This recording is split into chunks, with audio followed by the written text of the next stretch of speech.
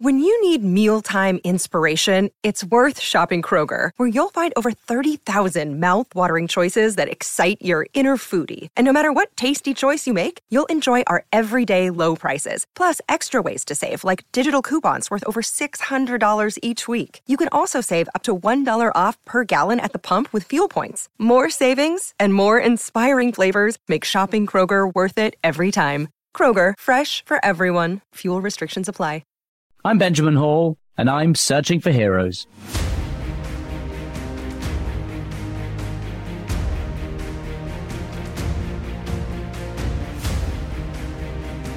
Thank you for joining us today, everybody. We've got a remarkable guest today, somebody called Colin Campbell. He's written a book called Finding the Words, and in that he discusses his own voyage through grief.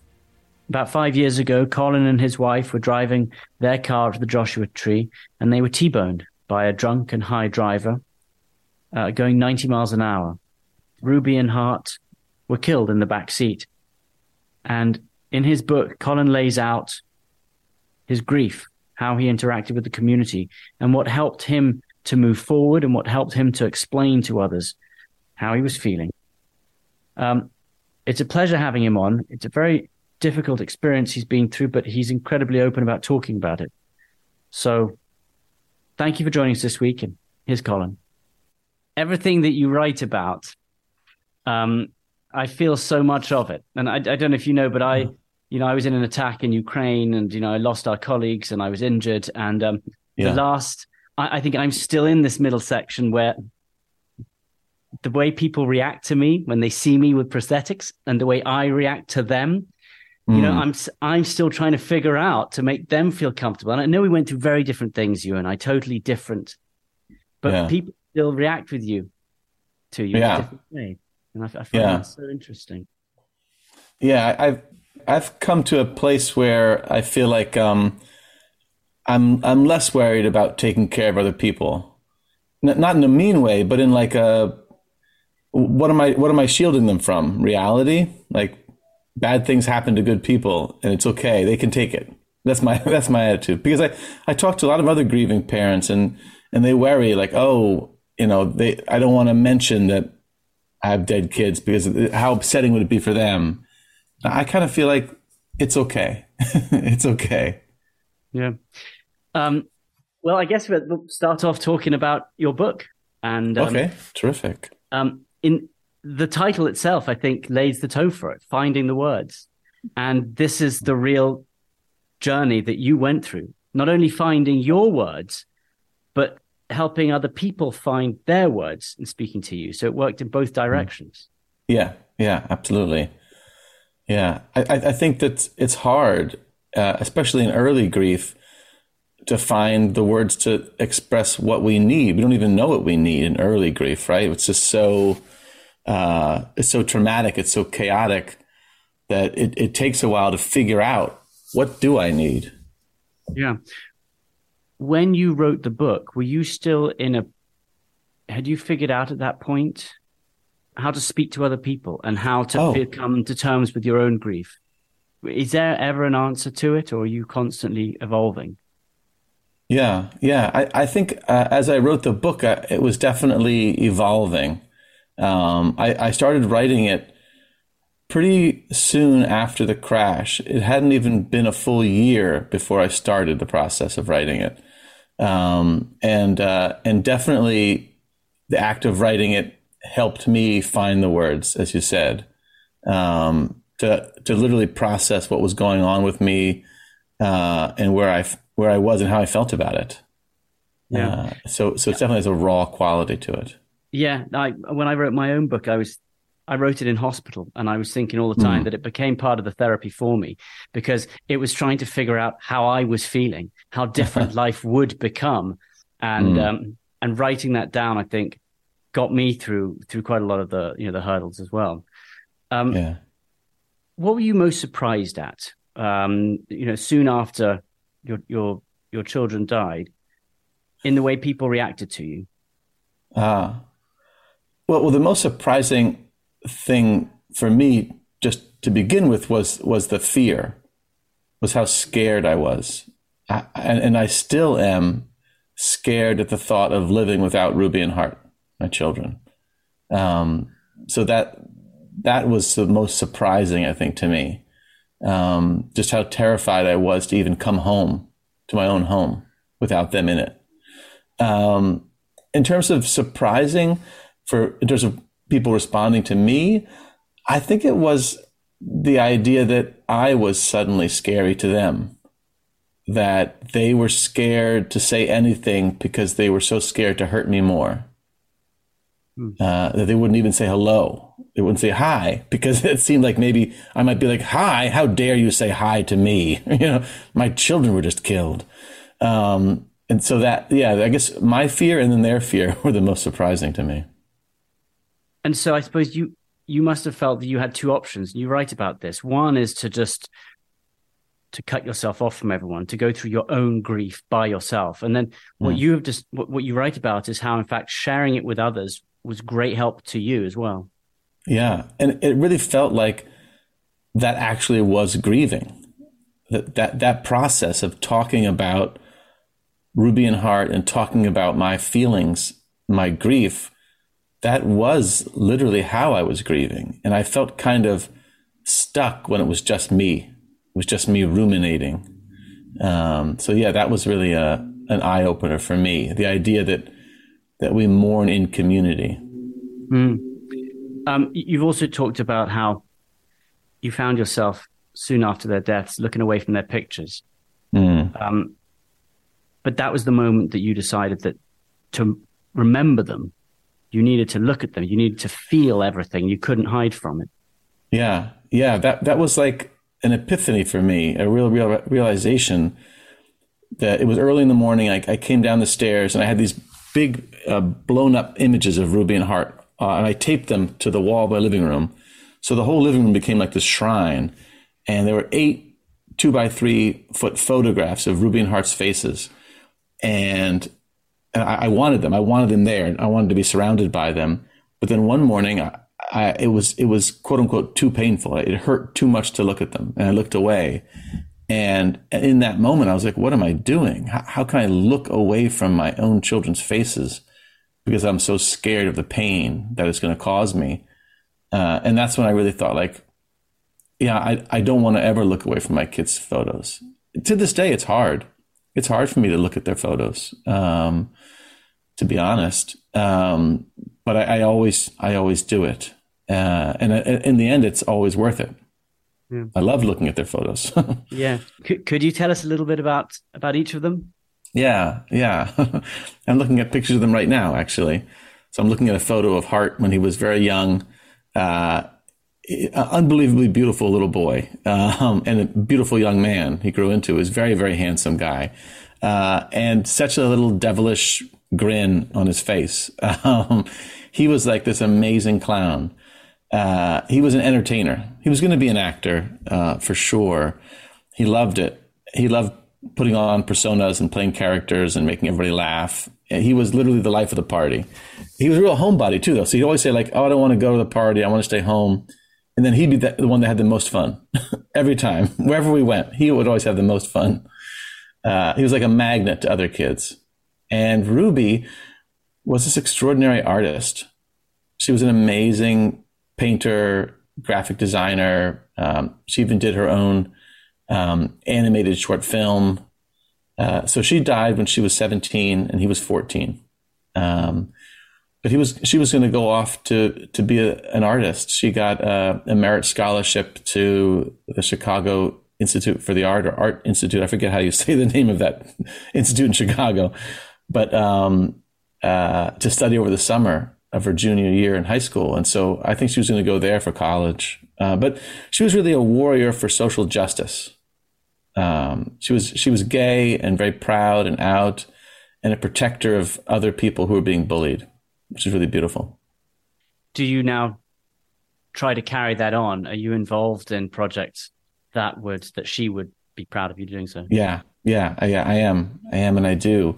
So we started a foundation, the Ruby and Hart Foundation, and that gives money to authors to go into schools, underserved schools, and give away free books, and have authors visit schools, because both Ruby and Hart loved books.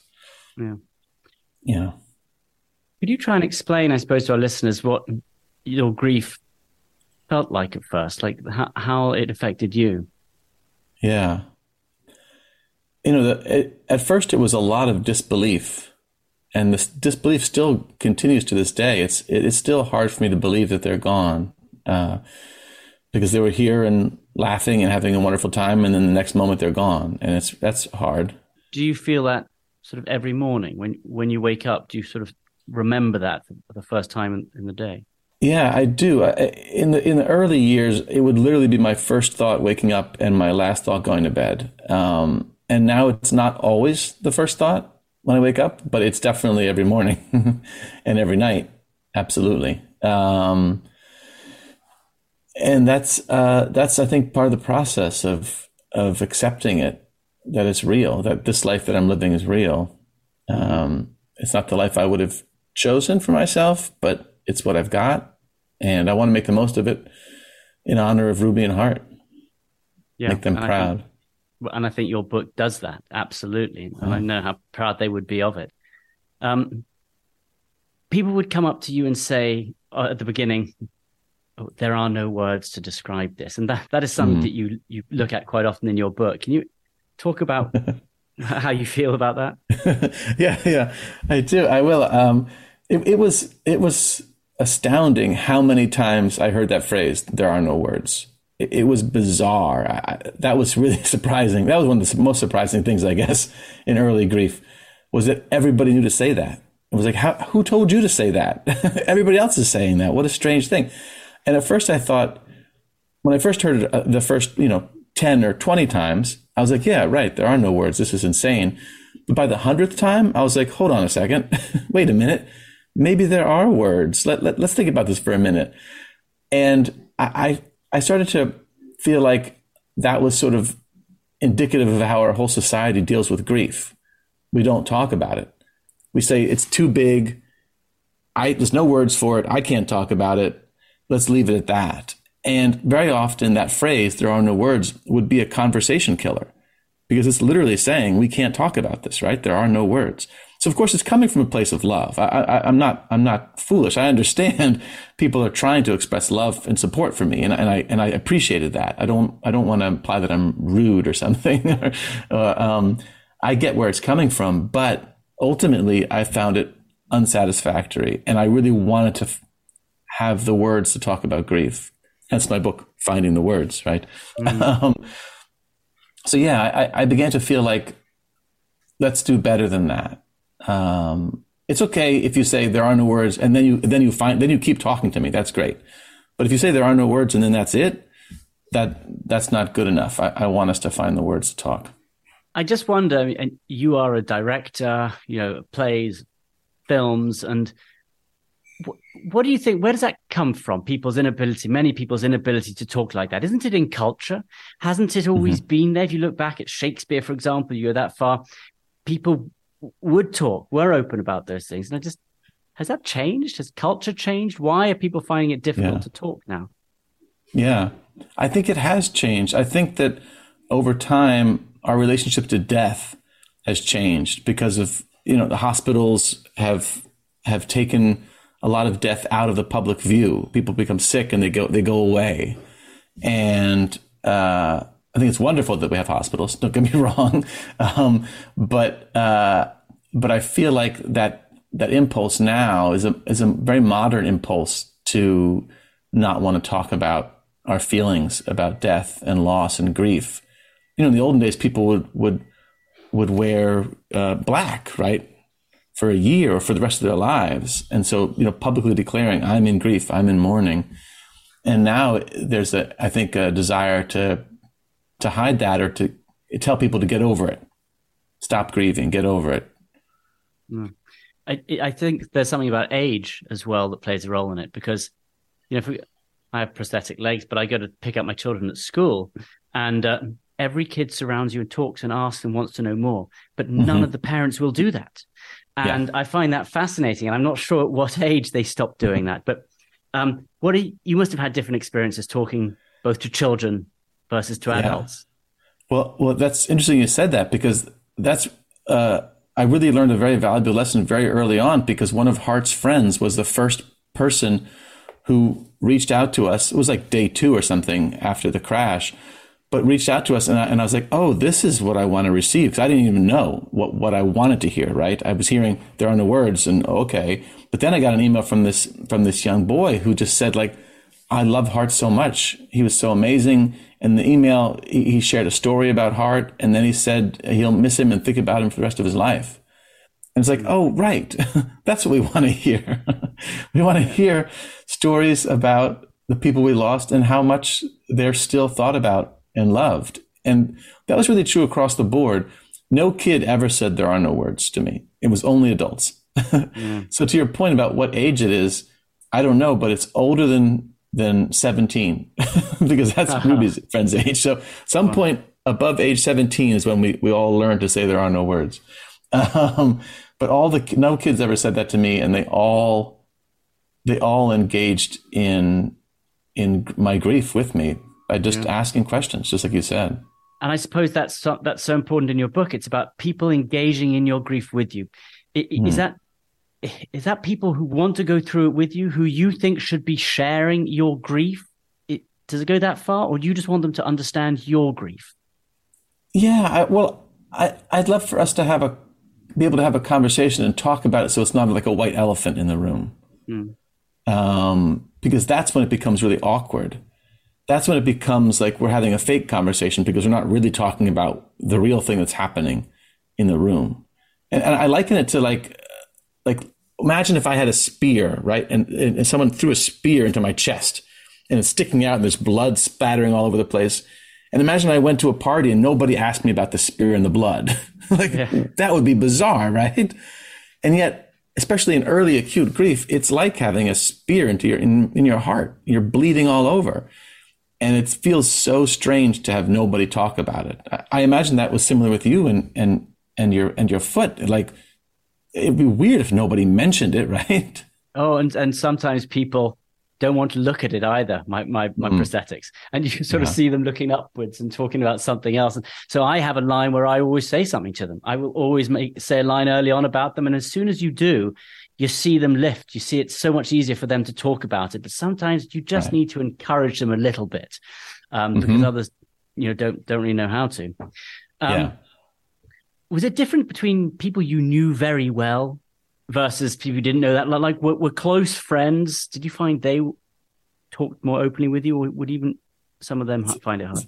Some did, yes, absolutely. I think some just know how to be more at ease with it, and some people didn't. Even close friends didn't know. But I developed this, I call it my grief spiel, which is basically I would tell them one-on-one, I'd say, here's the deal. Like, I need to talk about Ruby and Hart. I need to talk about my grief. We can talk about something else for like 5 minutes, but then we got to circle back to my grief. And please say Ruby and Hart's names. And it's okay. You can't upset me by talking about crashes or children or your own children, because I'm already upset. You're not going to make me more upset. Don't worry about it. And that was really helpful to them. I could see they were like, palpably relieved, like, oh, thank goodness. Thank you for telling me that. To your point about like just talking, let's talk about it. And then we can talk about something else. Like, it doesn't have to all be about my grief. Certainly not now. But it helps our relationship if we can acknowledge it, Yeah. More of our conversation right after this. Another day is here and you're ready for it. What to wear? Check. Breakfast, lunch, and dinner? Check. Planning for what's next and how to save for it? That's where Bank of America can help. For your financial to-dos, Bank of America has experts ready to help get you closer to your goals. Get started at one of our local financial centers or 24/7 in our mobile banking app. Find a location near you at bankofamerica.com/talktous. What would you like the power to do? Mobile banking requires downloading the app and is only available for select devices. Message and data rates may apply. Bank of America N.A., member FDIC. Did you go through different phases of grief? So at one point, did you want everybody to be feeling your grief and sharing? And then did you ever start to feel you didn't want it to weigh on other people? And so did you ever want to keep it to yourself? No. I did it in the sense of like, I don't think it's weighing on people when we talk about it, because hopefully, or actually invariably, it would go to happy places, talking about Ruby and Hart and our memories. So it wasn't like a heavy, burdensome thing. It was kind of light quickly. It was like, let's say a hilarious story about Ruby and Hart, we can cry a little, but then also we can laugh. So it didn't feel, I think my friends and family were and are still grieving Ruby and Hart. And so they're in pain, right? And so by us being able to talk about that, I think it lightens both of our lives. I suppose you talk about telling stories about them and how sort of maybe you can feel joy from doing that. But I wonder what the relationship is between grief and joy. And do you feel bad sometimes feeling happy about things? Do you think I'm grieving? I shouldn't be happy right now. It's a funny relationship. Yeah. I mean, I never feel bad about feeling joy thinking about Ruby and Hart. Yes. But I do feel guilty when I'm enjoying my life in other areas, right? That's hard. And I think about it a lot, and I write about it, guilt. And I've come to believe it's part of grief. It's like you have to learn to live with it and try and be kind to yourself. Ruby and Hart would love for me to be, enjoying my ice cream cone or singing a song happily, because they love me. So it doesn't help to punish myself, even though those punishing thoughts happen all the time. Absolutely. Yeah. How do you feel sort of now at the moment? Do you talk about your children a lot? You do many interviews, of course. Yeah. Do you ever think that you come out the other side of grief? Do you think that there is a point at which you start morphing or looking forward? I don't know how that over time that changes. Yeah, I don't know completely either. We're coming up on the 5th anniversary of the crash in a few months. So anniversaries are still hard. Birthdays are still hard. Holidays are hard. But a lot of days I feel pretty good. I feel pretty happy. And I'm able to find joy and feel joy. I think that I'm assuming there will always be aching in my heart for Ruby and Hart. Even 30 years from now, I think I'll be aching and missing them. But I think also by allowing myself to think about them and talk about them so much, I think that I'm able to be present in this life and enjoy this life as much as I can. Yeah. I know that the Jewish community helped you a lot get through this, but it's interesting because you grew up as an atheist. There was an atheist, and then you married a Jewish woman. But when the crash happened, you weren't practicing as a Jew. Is that right? But you really moved into it. Yeah. I mean, I was an active member of our temple, and Hart and Ruby were bar and bat mitzvahed, but I'm still an atheist. I'm not Jewish, so I describe myself as Jewish adjacent. So we did all the holidays, and we celebrate Shabbat and light candles, but it was more I was like an ally, accompanying my wife and kids on this Jewish path. I valued the sermons of my rabbi, Sharon Brous. That's why we chose the temple we chose, because I find her sermons so inspirational. And then when Ruby and Hart were killed, that community really stepped up and helped us through our grief. And then the Jewish traditions opened my eyes to what grieving is. Part of the reason why I understood how valuable it was to grieve in community was because that was what I got from the Jewish traditions. So we sat Shiva for the first 7 nights after the funeral. People come to our house and they sit with you. And our rabbi, Sharon Brous, she turned to us and said, do you want to talk to anyone? Do you want to say anything to these people? And Gail and I found that we did. We wanted to talk about Ruby and Hart and our grief. And then they wanted to talk about Ruby and Hart too. And so it was like, wow, this is amazing. this is what it means to grieve in community. Do you think that there is more? I mean, that's a really interesting community that do that. I mean, I'm a Catholic, and we don't sort of think of death in that same way. I don't think we come together in the same way that Judaism does, and I think it seems like a really strong part of the community to do so. And I don't know. I mean, I wonder the difference. I think that a lot of the traditions that just say that you mourn for one day and there's no more structure after that. Obviously, the Catholic tradition, they assume you're going to mourn for more than one day, right? Yes. But they only have that one day built in, the funeral and the wake, and like I think it's wonderful to acknowledge that that it takes a lot more time, and give people in grief more support, especially in the beginning. The other beautiful thing about the Jewish tradition of grieving is that there's a mourner's prayer, the mourner's Kaddish, and you have to say it, right? But you're only allowed to say it unless there are 9 other people with you. Isn't that amazing? You have to be in community when you say this prayer, but you have to say the prayer. And so it's such a beautiful acknowledgement that grief should be shared and not something that's tucked away in a corner. And then you should have support. You should have people around you as you're saying the mourner's prayer and weeping. I suppose if you weren't religious, would grief groups help in the same way? Like, did you find other avenues outside Judaism that helped you? Yeah. And again, I'm not religious. I'm still an atheist, but I'm also a member of our synagogue. Absolutely. And yes, I went to a lot of grief groups, and they were extremely helpful to me. I think that's very valuable because it's extra helpful to talk to people who are in the same boat as you are. So I went to Compassionate Friends a number of times, and Compassionate Friends is for grieving parents, grandparents, and siblings. It's a national organization. It's got meetings all over the country in every city, and that was really helpful. And I went to Our House, which is a grief place out here in Los Angeles, and we were in a grief group with people who had lost adult children, and all of us had lost our children suddenly. So we had a lot in common.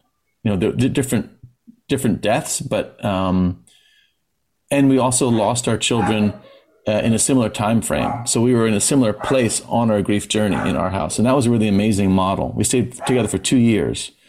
And remain friends to this day. That was very powerful.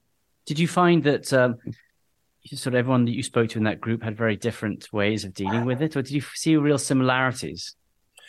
I both. I saw people had different ways of dealing with it, but there were so many commonalities, and the strongest one was that people really wanted to talk about their grief and their loved one to other people. And a lot of people struggle with the fact that their friends and family were reluctant to talk to them. And that's partly, again, why I was inspired to write my book. Because it's so easy, I think it's so easy to turn bitter and be isolated in grief. Because that's sort of almost a natural inclination. Like in early grief, you feel like you want to be left alone. Like, leave me alone. I'm being overwhelmed right now. And then I think your friends think to themselves, oh, they want to be left alone forever. I guess I'll just back off, right? And I don't really want to talk to them anyway because I'm kind of scared. Did some of your friends do that? Did some of your friends just cut off and move away? Well, they didn't really. I could feel it happening, but then I really reached out and shared my grief needs with them. And so that was really helpful to me. Yeah, I was very aggressive. But that's what I was going to say. Is your advice then you have to be proactive? If you don't help guide other people, right, you may well lose them because maybe they don't know how to cope with it either. Yeah, I think absolutely. That's a real thrust of my book is that, look, we have to educate our community about our own grief needs. And because they're individual, what do you need in your grief is different from what I needed, right? And it changes day to day. And I think it's hard, but I think it really helps us if we are advocating for ourselves, if we are teaching people what we need, because they don't know. And I certainly didn't know. So the thing that really helped me be compassionate to my friends and families, because I was a bad friend in grief before this. I didn't know what to say. I would definitely back away from other people's pain and grief. I was scared, for sure. So I have tremendous empathy for people who don't know what to say to me, because I wouldn't know what to say to me either. Yeah. So, I mean, there are so many things in your book, but if you had to bubble it down, you had to give advice to someone who, well, for both sides. First of all, for someone who has gone through the loss of that scale, and then for the person who knows someone who's gone through that loss, how would you advise them? Yeah. Well, if I had to boil it down, I would say lean into the discomfort, because it's uncomfortable. It's uncomfortable to tell your friends what you need in grief. It's uncomfortable to talk about grief. It's uncomfortable to acknowledge mortality and loss. But that's in the short run. I think in the short run, it's uncomfortable. And in the long run, it's so much better. It's so much more full life for everybody. Because we're all going to lose our loved ones, right? That's the human condition. And we are, but children is, I suppose, different to losing parents or even perhaps siblings. I mean, I'd say that is very different. Yeah. Yes. It sure is extra awful. Yeah. Yeah. Do you ever?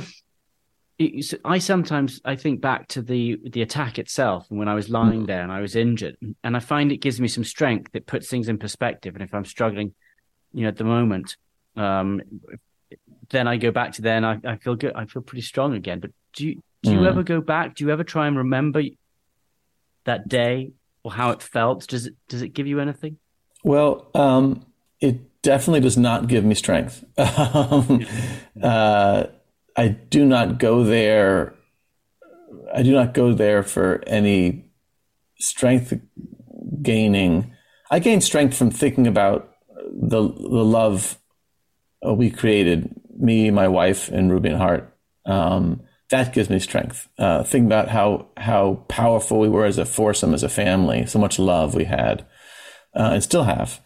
That helps me. I went back to the crash very early on. It was almost like the next day, and I wrote down every memory I had of it, the whole day leading up to the crash and the crash itself, and then after the crash, because I wanted to have it written down so I wouldn't be stuck there. I wouldn't ruminate and think over and over again. And of course, I still do. Every time I get behind the wheel of a car, every time I am driving, especially at night, I think about the crash. But I don't like dwelling there because it's a pretty dark place. It's pretty full of despair. So I try to allow myself to think about it and then allow myself to let it go as easily as I can. Yep. You're listening to Searching for Heroes with Benjamin Hall. We'll be right back. What do you think do you have any thoughts of the killer and how you feel about them?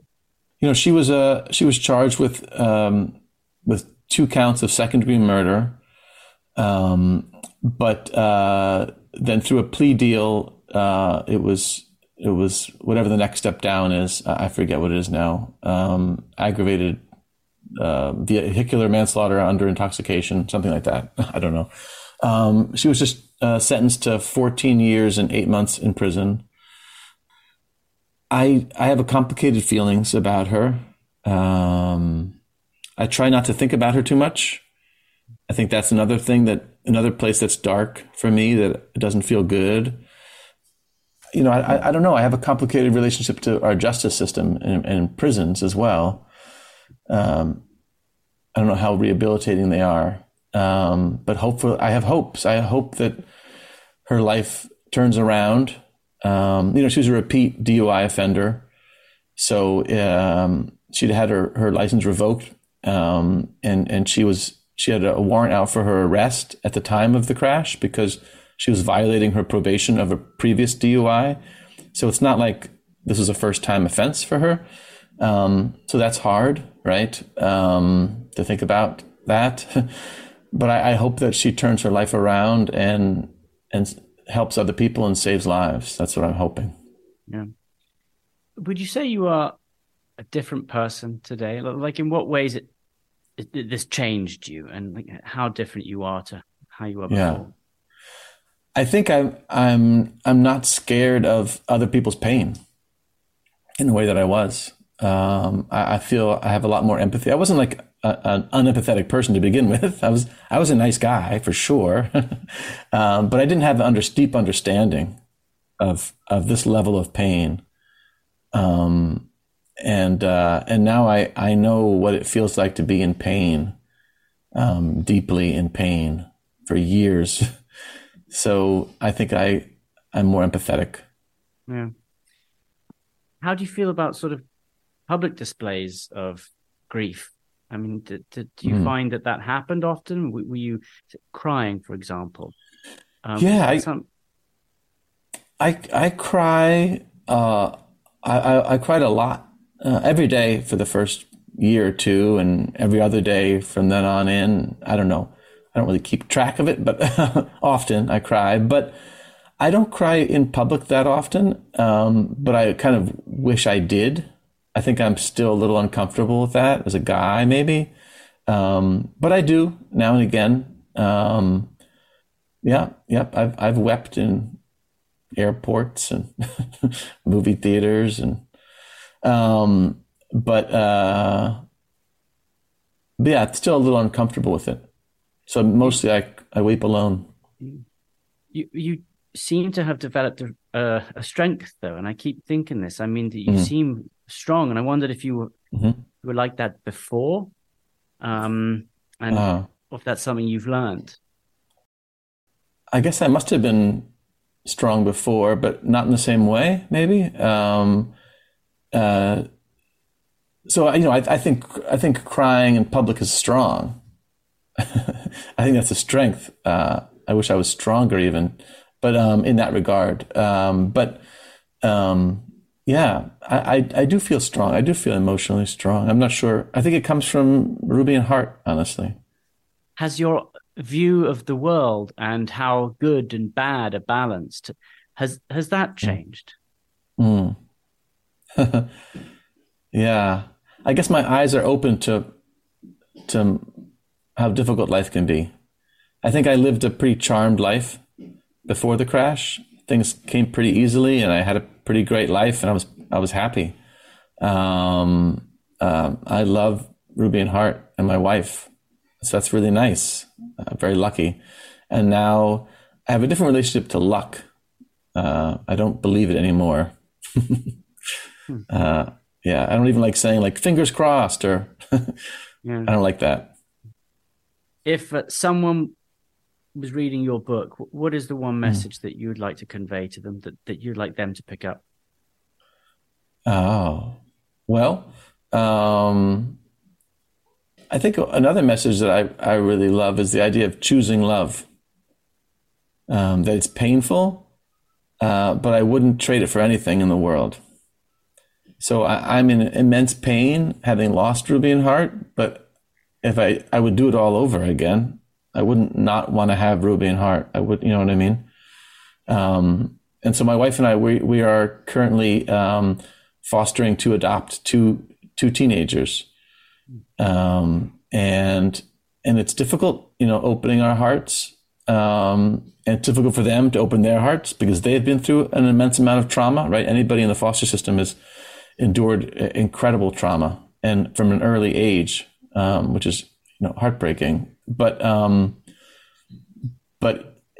it's also scary. It's a scary process emotionally. You must be in a better place to be able to talk with the foster children. I mean, you must have now learned, and so that you must find that well. You must not feel bad about going up and speaking very openly one-to-one under that. That must be a real positive. Yeah, I think it does help. I think it helps that. And when we talk about our grief to them, we're very open about trauma and loss. And I think it does help to be able to say that I can talk about trauma and I'm comfortable with that. Do you find that to be true of you too? Yes, no, but I'm still going through phases, I suppose. And there are times when I really want to talk about it. And when I was in hospital, I decided that if ever I was having something was really difficult or tricky, or I missed Pierre, who passed away, or I didn't know how the world would look at me, I would tell the first person I saw, the first person who walked in the door. I made a pact with myself to just say it to them. And boy, I never did that before. I kept everything inside, and it helped so much. And you just say it to somebody, say, hey, this is tricky right now. I'm finding it difficult. And I found it lifted a lot of weight. So I tried. That's something I never did before. Nice. That's something I continue trying to do now whenever things feel tricky. So, I learned in that sense. Yeah. Colin, I want to say thank you so much for joining me today. I really appreciate your time. And your book, I think, sends amazing messages to people who are going through something difficult and who are also for people who know someone going through something difficult. So I hope everyone picks it up and reads it, because we need more of that in community. We really do. Thank you. Thank you so much. Thank you for having me. Not at all. Take care, Colin. You too. Well, I think it was really interesting speaking to Colin right there. And I think that, we share many things in common, but of course, the tragedy we both went through are incredibly different.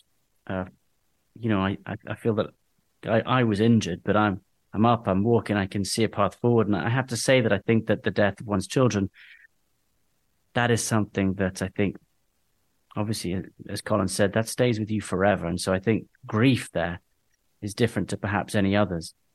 But the way in which he learned to interact with people and the way people interacted with him, in that I find a lot of similarities to my experience. The amount of people I've spoken to who don't know how to talk to you, they are afraid of upsetting you. He has felt the same. And I think both of us have done the same, which is that we end up having to talk to people. We have to tell them not to be afraid. We have to guide them. And you just have to hope that all of one's community can do that, can lead to that. But someone's relationship with grief, I think, is very personal as well. And I think Colin was really open with us about how personal it was to him and how he's still feeling it, but that it changes in many ways. But I think more than anything else, the message, and if I was going to connect it to our other podcasts, it is, if things are feeling really difficult, don't give up. Don't cut yourself off. As hard as it might be, reach out to the community, be open about how you're feeling, and that will help you get forward. And I think Colin described that. That's what got him through. And I think that helped me get through as well. So again, if you're feeling something difficult, go and tell someone, go and talk to someone. Or if you know someone who's going through something difficult, go and talk to them.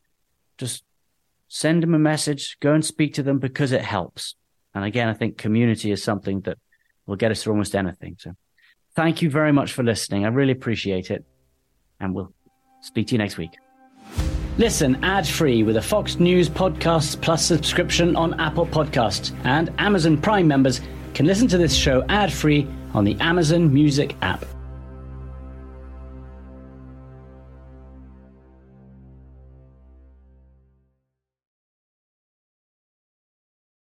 From the Fox News Podcasts Network. I'm Ben Domenech, Fox News contributor and editor of the Transom.com daily newsletter, and I'm inviting you to join a conversation every week. It's the Ben Domenech Podcast. Subscribe and listen now by going to foxnewspodcasts.com.